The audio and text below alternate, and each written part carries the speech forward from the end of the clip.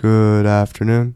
This is your host, John, of the Research Review, creating a platform to connect and inspire.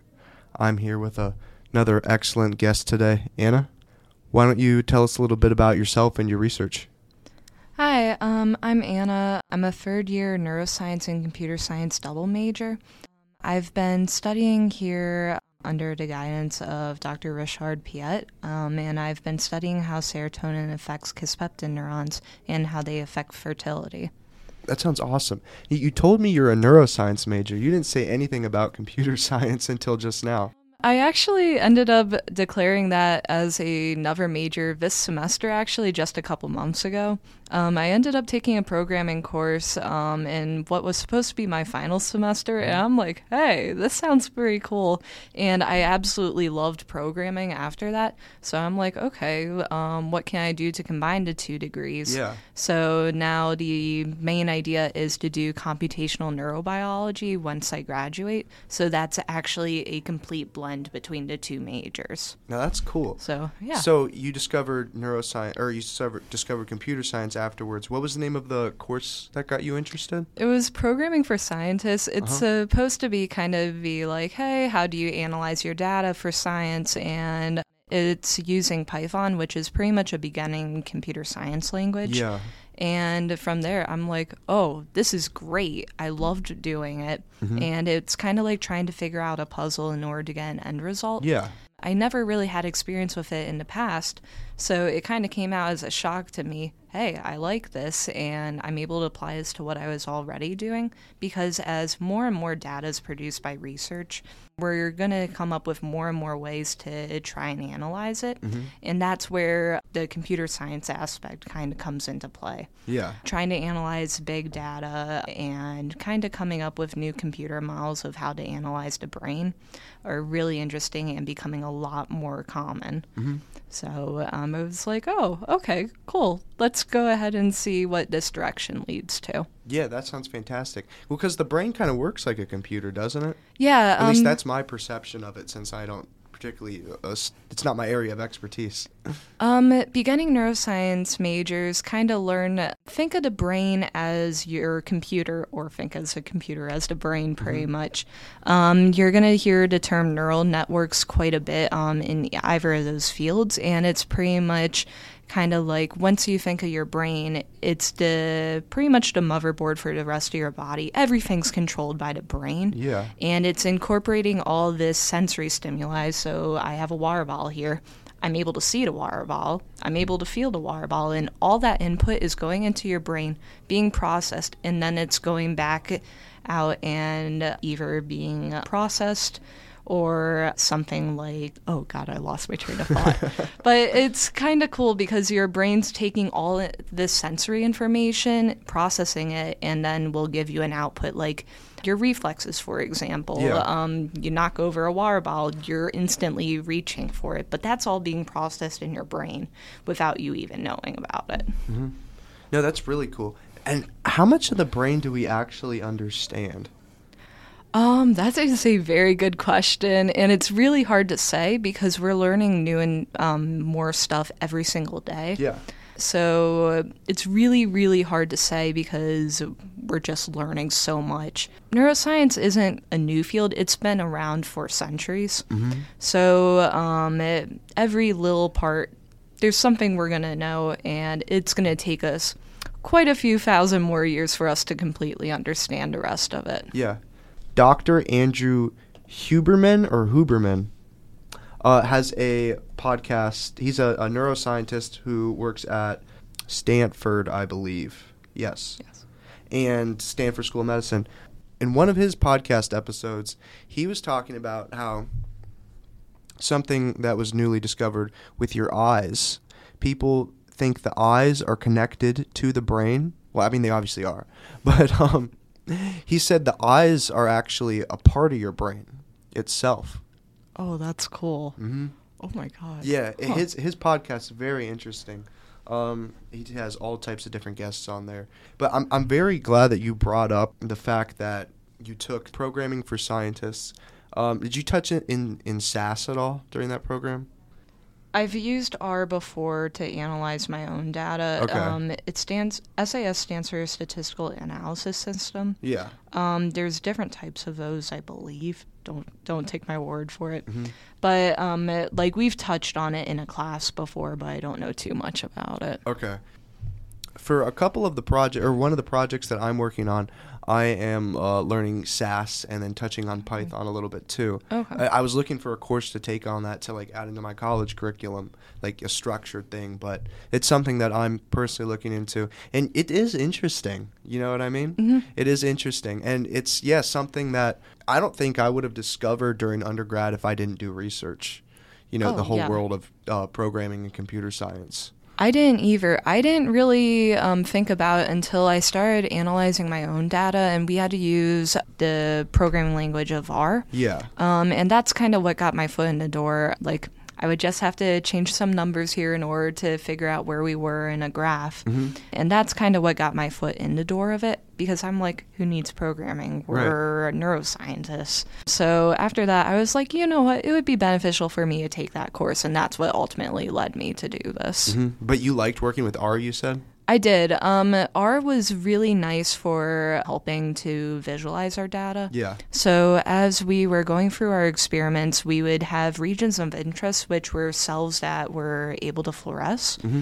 And we would identify those, and then we would pretty much have that turn it into like a document that we sent through R, and R would pretty much be able to tell us like where the baseline is and where like the peak of the drug effect was. Yeah. So we were able to change the program depending on where we were able to see it. Okay. You used this for the first project that you were working on? I did, yeah. Okay. Is this something that you did you learn R in your course, or did you teach yourself on your own? I kind of taught myself on my own. Mm-hmm. Someone already made the program we were using, and then just kind of looking at it and being like, oh, I'm able to change this in order to change this. That's kind of how I got my foot in the door with trying to teach myself. Okay. If you were to give a piece of advice for, say, someone like me or other people who are jumping into moderate computer programming or statistical analysis systems such as R, what would that be?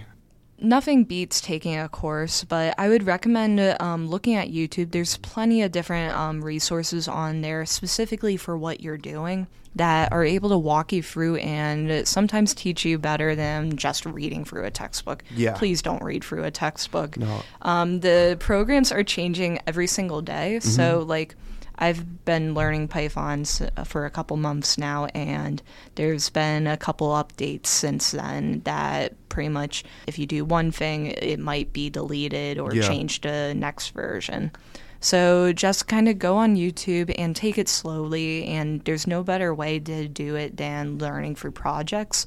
So you can make like a tic-tac-toe board, roll a die type of thing, but that really helps you build those skills for what you need to do. Yeah, that hands-on experience and actually acting out on the information. That personally helps me learn a lot too. Yeah. Actually seeing it being done. I was going to suggest YouTube is what I've been using. Those How To for Dummies books, do you know those? I do, yeah. Yeah, they have them literally for everything. They have how to use SAS for dummies, how to use R for dummies. Those, in my opinion, those books are horrible. I think. They're also like 3 inches thick too. Yeah. No one's going to read through that. It's just much easier to find a YouTube tutorial that can teach you everything.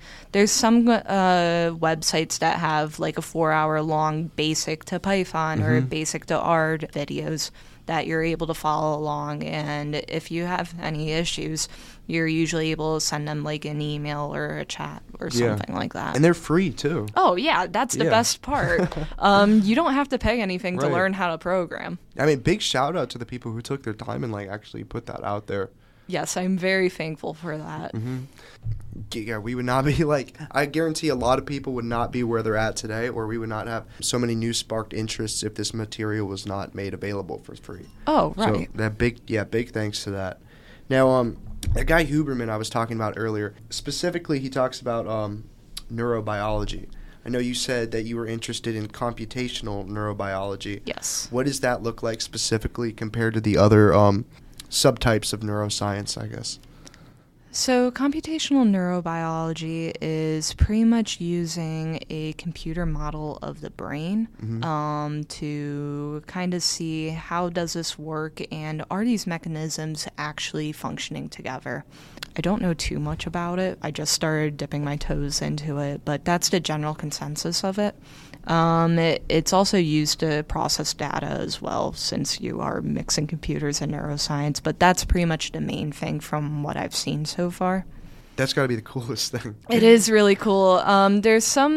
We don't have any computational neurobiologists at Kent, sadly, but there are microscopes that pretty much are able to take a brain and you're able to kind of do a deep dive into it.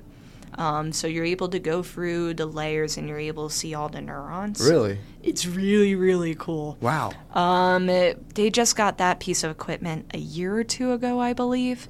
Have you been able to use it yourself? I have not. Okay. It's a super expensive piece of equipment. Undergrads are not allowed to use it. I'm not even sure if grad students are, actually, because it's probably worth more than, it's quite a bit. Is it in the millions? It's probably close to that, yeah. Okay. It's the only one in Northeast Ohio, I believe. Wow. So it's a really nice machine. Yeah. But you're able to go through and see, the brain pretty much from the inside. You're able to see all the neurons, and they're all lit up. Yeah. So it's really, really cool. Are they naturally lit up? Or do you have to... No, you have to have a dye in it. A lot of the science people that have come on here and talked about all of the really cool fancy equipment like electron microscopes and all that kind of stuff, they said they're not allowed to touch it either.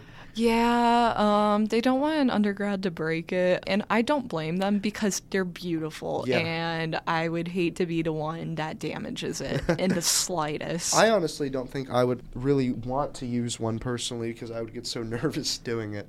I don't know if you're able to see this, but this is kind of the model for a spinal cord. That's what you're able to see pretty much. I can't find an image for the brain.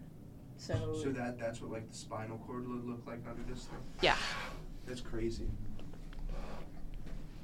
So the image you showed me of the spinal cord under the microscope that you were referring to, definitely something you're probably going to be using in the future. Quite possibly. It's such a cool piece of equipment, and I would love to use it. Yeah, it was gotta be the coolest thing. Before you discovered your passion for computers and such, and you decided you wanted to go into computational neurobiology, what concentration of neuroscience were you looking at beforehand, when you first entered? I was looking at neuroendocrinology. Originally in high school, I took an AP Bio course, and we talked about neuroscience, and I'm like, oh, that's really cool. And then the next unit was the endocrine system. And I'm like, I love this even more. So I'm like, why don't we just combine the two? And that's a really popular concentration here at Kent. We have quite a few neuroendocrinologists here. So it's really, really good if you're interested in that. And endocrinology, the study of hormones? Yes. Okay. And that's similar to the research project that you're working on right now, right? Oh, yeah. It completely ties into what I've been working on. Okay. When did you start this project? When did I start? Probably around 2020, when everything shut down was when we originally started. Okay. We just ran our first pretty much calcium imaging test, and then the university shut down that afternoon, actually. Really? So you guys were off to a really rocky start. Yeah, he just came to university, and we finished setting up all the microscopes, finished getting everything in, and then we tried our first experiment, and then we got an email saying, hey, everyone's going home. University's going to be closed for a little while. And we thought it was only going to be 2 weeks maybe, which then turned into about a year. So the project was on hold for a while. When we came back in the fall last year, that feels like forever ago, we started up the project again, and I did an individual investigation, and then I extended that project to include the summer as well. Okay. So I've been working on this one since last fall. Yeah. Yep. This must be a pretty big project? Like, a lot of people are working on this?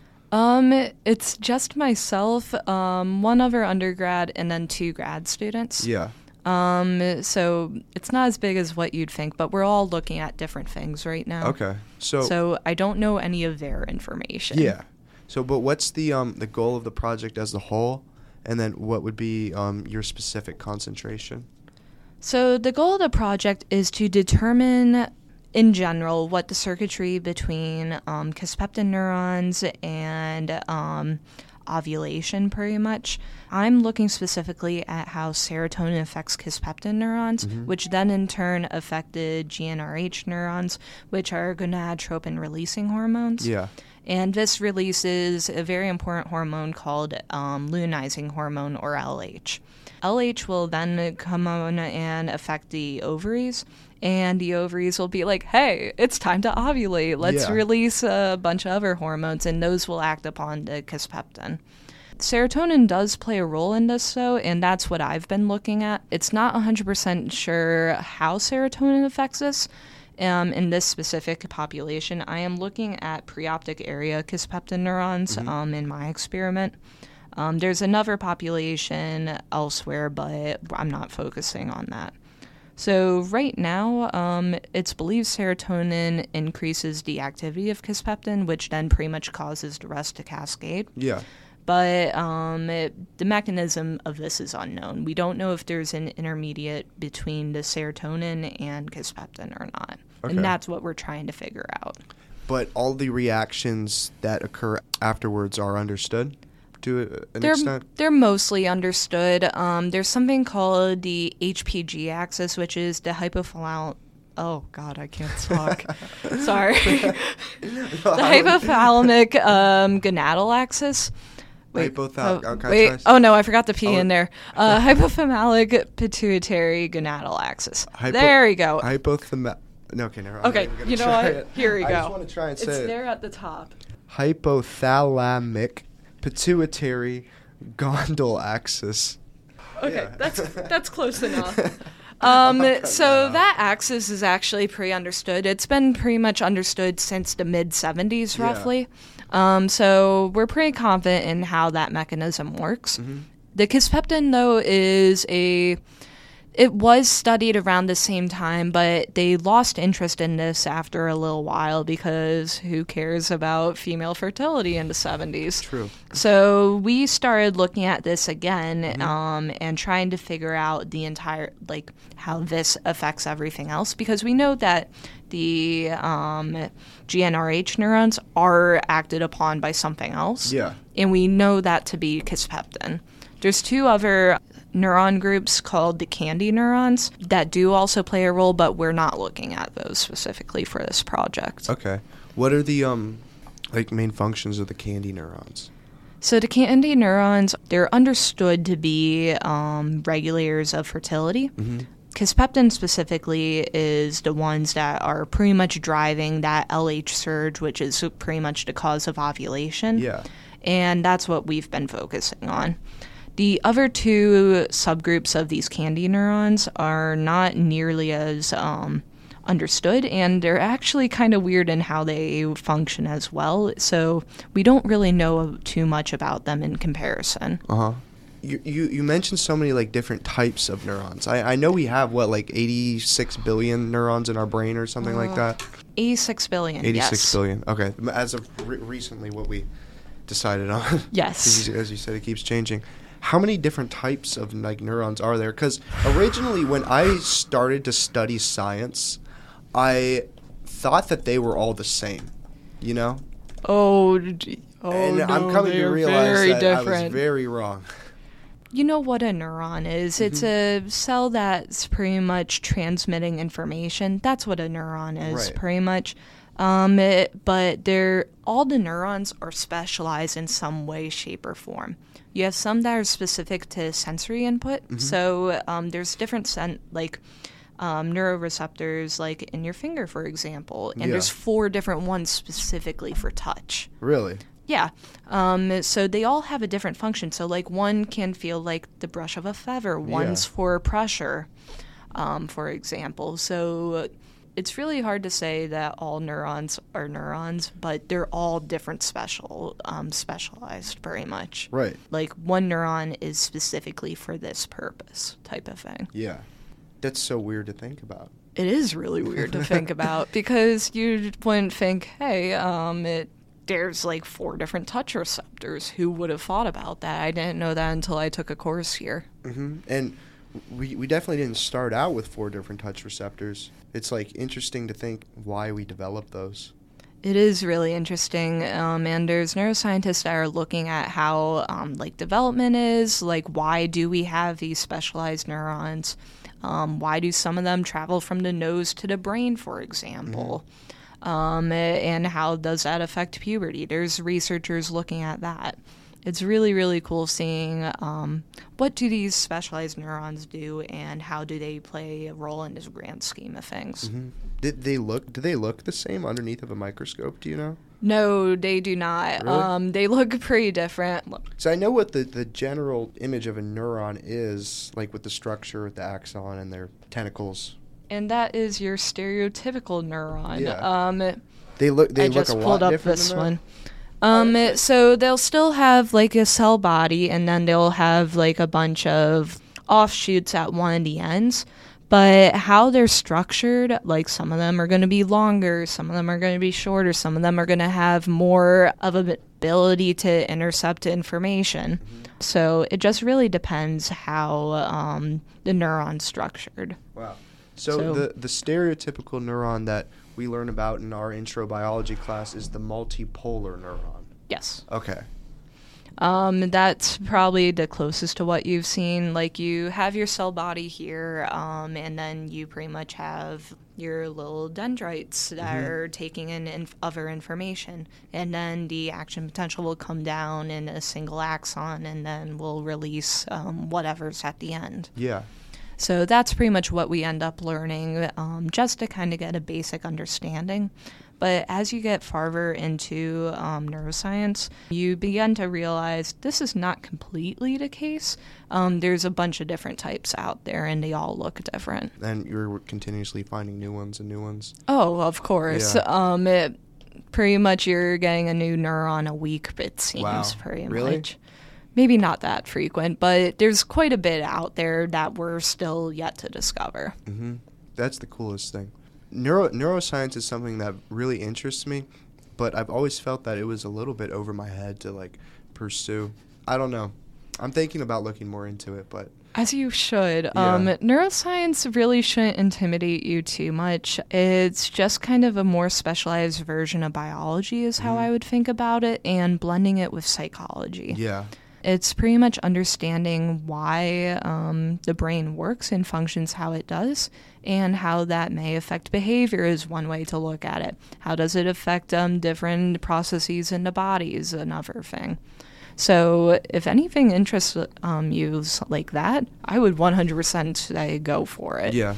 There's a lot you can do with it. So Interesting. Yeah, my current major right now is public health. Okay. And I'm going to get onto graduate school for either PhD or medical to continue to do like research afterwards and stuff. Okay, cool. But I would like to find something that complements it.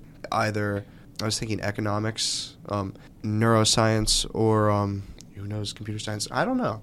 You know, you just said you added your second one last semester? This semester. I was actually supposed to graduate in December. Yeah. So I just added on 2 more years. So it's never too late to add on something you're interested in. Definitely, yeah. And what do you plan on doing afterwards? So afterwards, I originally was going to go to grad school, but once I discovered computer science, I realized I could get into the workforce a lot quicker than going through, 6 more years of grad school. So the plan is to work for a company that does either artificial intelligence, computational neurobiology, or even data science. I would like to go into either of those routes. Okay. Data science, that's something I'm also interested in. I wanted to go to, I want to go into, if not medical school, grad school for biostatistics. Oh, that's awesome. Yeah, it's a really cool field. I do like numbers. I'm going to be honest. I'm a math person, but I like science. I like life. I like research. Yeah. It would allow me to still stay in the research field, but still, handle what I'm really good at, which is numbers and data. Okay, cool. Yeah. Which is why I'm looking into all the programming stuff and then starting to get oriented with SAS and R this early, so I don't jump in and not know what I'm. Oh, no, I 100% get that. It's just becoming a lot more useful looking into that, and knowing stats is going to help you a lot, too. Yeah. And it's pretty well-paid profession. It is honestly. really well-paid. Pretty well-paid. Yeah. That was also part of the factor of me choosing not to go to grad school, because you're pretty much living at the poverty line pretty much the entire time. And I'm like, I can do that and wait 8 years, or I can jump immediately into a career. Right. So that's what I decided to end up doing. Mm-hmm. And if I ever want to go back and get a master's or a PhD, it's easy enough for me to do that, since companies will sometimes pay for you to do that. Oh, yeah. And you could do it while you're working sometimes, too. Oh, yeah. If you spread it out properly. Definitely. And that's a very smart decision and everything. You obviously still love doing research during undergrad and everything. Oh, I absolutely love doing research. Yeah. I would not trade that for the world. Now, how do you think research has helped you as a person in general, even though you decided not to go to grad school? So pretty much when I started out, I was a very nervous and scared undergraduate who had absolutely no clue what I wanted to do and how to do it. I stumbled into research, and I started to develop kind of more of a love and understanding of what I was doing. Yeah. I realized I really liked being able to analyze slices, look at and design my own experiment. But it made me better able to understand and portray what I'm doing. I used to be an awful speaker, so being forced to do different presentations for the BRHI, the Brain Health Research Institute, at the end of my program, I had to give a 10-minute presentation. And I was scared out of my mind. Yeah. After that, I was like, oh, this wasn't so bad. I was told I had a good presentation. I'm like, oh, okay, cool. I then proceeded to go on and talk and give a poster presentation at the Society for Neuroscience. Yeah. And that really started to build my confidence, because that sounds cool. It was really cool. When I presented, it was online, so it was kind of cool. You would be able to see people come over, and you'd have like a little crowd of icons surrounding your poster. And it was really, really cool being able to talk to all these world-renowned neuroscientists. 3 years ago, I never thought I would have that opportunity. Yeah. So it really gave me confidence, and I was like, oh, public speaking's not too bad after all. So that was really cool, and then it had me get a lot more organized as well. I am very scatterbrained, and being forced to have a project and know where all your data is, how you're doing it, and pushing it through was something that I was able to develop. Like, back then, I had absolutely no concept of time management, and now I am very, very particular in how I run stuff. So that was really cool, too. And I really like neuroscience research, and it had me want to talk about it more. So I ended up talking to a couple neuroscience students, helped them get into research on their own, too. Yeah. And then I became a research ambassador here at Kent, and I love sharing my story and helping people take that jump into starting their own research. So I really, really love doing it, and it gave me a lot more understanding and appreciation for what the field does, and it made me, I don't know, more confident and better understand as well. Yeah. No, I feel the exact same way, and I have to say, Anna, you are a fantastic public speaker. I hardly think I'm going to have to touch this episode, honestly. Maybe more for, like, my parts. We're both research ambassadors. And I remember we talked to a freshman class, what was it, 2 weeks ago? 2 weeks ago, yeah. Yeah, and I think we both did a really good job up there and everything. Now, what's the Brain Health Research Institute like? I know you said you were part of that. So the Brain Health Research Institute, it's been established for a little while, but pretty much it's a collaboratory of neuroscientists, and it doesn't have to be just neuroscientists, actually. We have people from all over the different departments at Kent. So there's a couple music professors included. There's a couple sociology professors. So if you're even remotely interested in like brain research, you're able to become a member. Okay. So they have something called the BRHI Fellows Program, and I was selected to participate in that in summer 2021. And they take a couple of students who are doing research and give them different workshops, the opportunity to do the 10-minute capstone presentation, which was really, really helpful. I've never given a presentation that long before, and it was really, really cool being able to do that. They also do different events, so they have different meet and greets. They have seminars as well. And then they also host the Kent State Brain Health Research Institute Symposium. And that is a great opportunity to hear not just Kent State professors, but Kent State alumni or guest speakers that come in and talk about their neuroscience research as well. Yeah. There's a poster presentation at that as well. So students are able to go up and talk to professors about their research, and it's just a really great environment to participate in. Most of the labs here are collaboratory as well. So they all work together and share equipment and share ideas about different projects as well. So they just built that new addition a couple of years ago, and there's been researchers down there ever since. So it's a beautiful facility. I highly recommend going in. But it's just a really, really cool program. It's in the basement of the Integrated Science Building. I've been down there during the summer. It was the coolest thing because during the SURE program, we lived here over the summer, and there was no one here. And we would always just go downstairs in the Brain Health Research Institute, and we weren't doing any type of brain research, but we took that place over and just like set up our computers on the conference table, and there was like no one there. It was empty. Yeah, you know? That area is all open for students or whoever would like to participate in there. So like you'll see a bunch of us neuroscience students studying down there, and you're able to actually see into the labs from that lounge too, room, which is really, really cool as well. It's the coolest thing. I might think about joining that. Right. Interdisciplinary research is very powerful. Yes. And it's something I promote a lot. I'm a member of the Healthy Communities Research Institute, and I would definitely like to get more involved. Those initiatives are definitely something really cool that the university has to offer for people wanting to get involved. Now, Anna, if you had one more thing to share with the world, what would it be? Do not be afraid to reach out. That is the number one way to get connections and find out and open doors to what you really want to do. Without reaching out, I would not be in research today.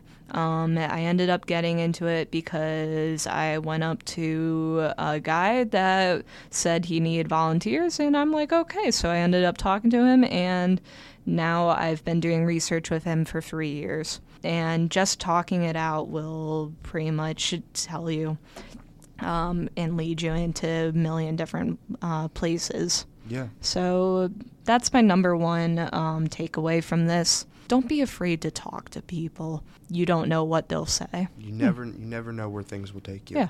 The professors that offer themselves to give you research opportunities, these are professors that like actually want to work with the students. You know what I mean?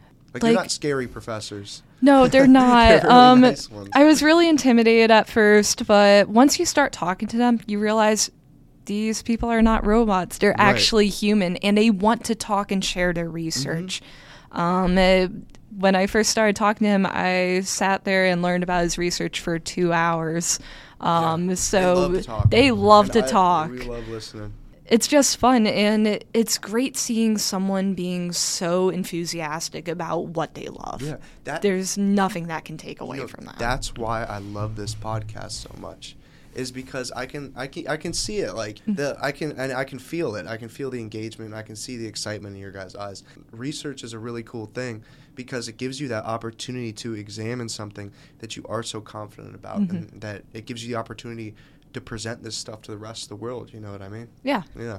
Well, definitely great thing. Changed my life, and I really think it's going to change a lot of other people's. And we're both doing a really good job at spreading that message out there, being the research ambassadors that we are. So good work. Thank you. Well, Anna, it's been awesome having you on. like I said before, you're welcome back anytime. Literally just shoot me a message and I'll make room. Again, great work. Okay, thank you so much for having me. Again, this is your host, John, of the Research Review, creating a platform to inspire. Peace out.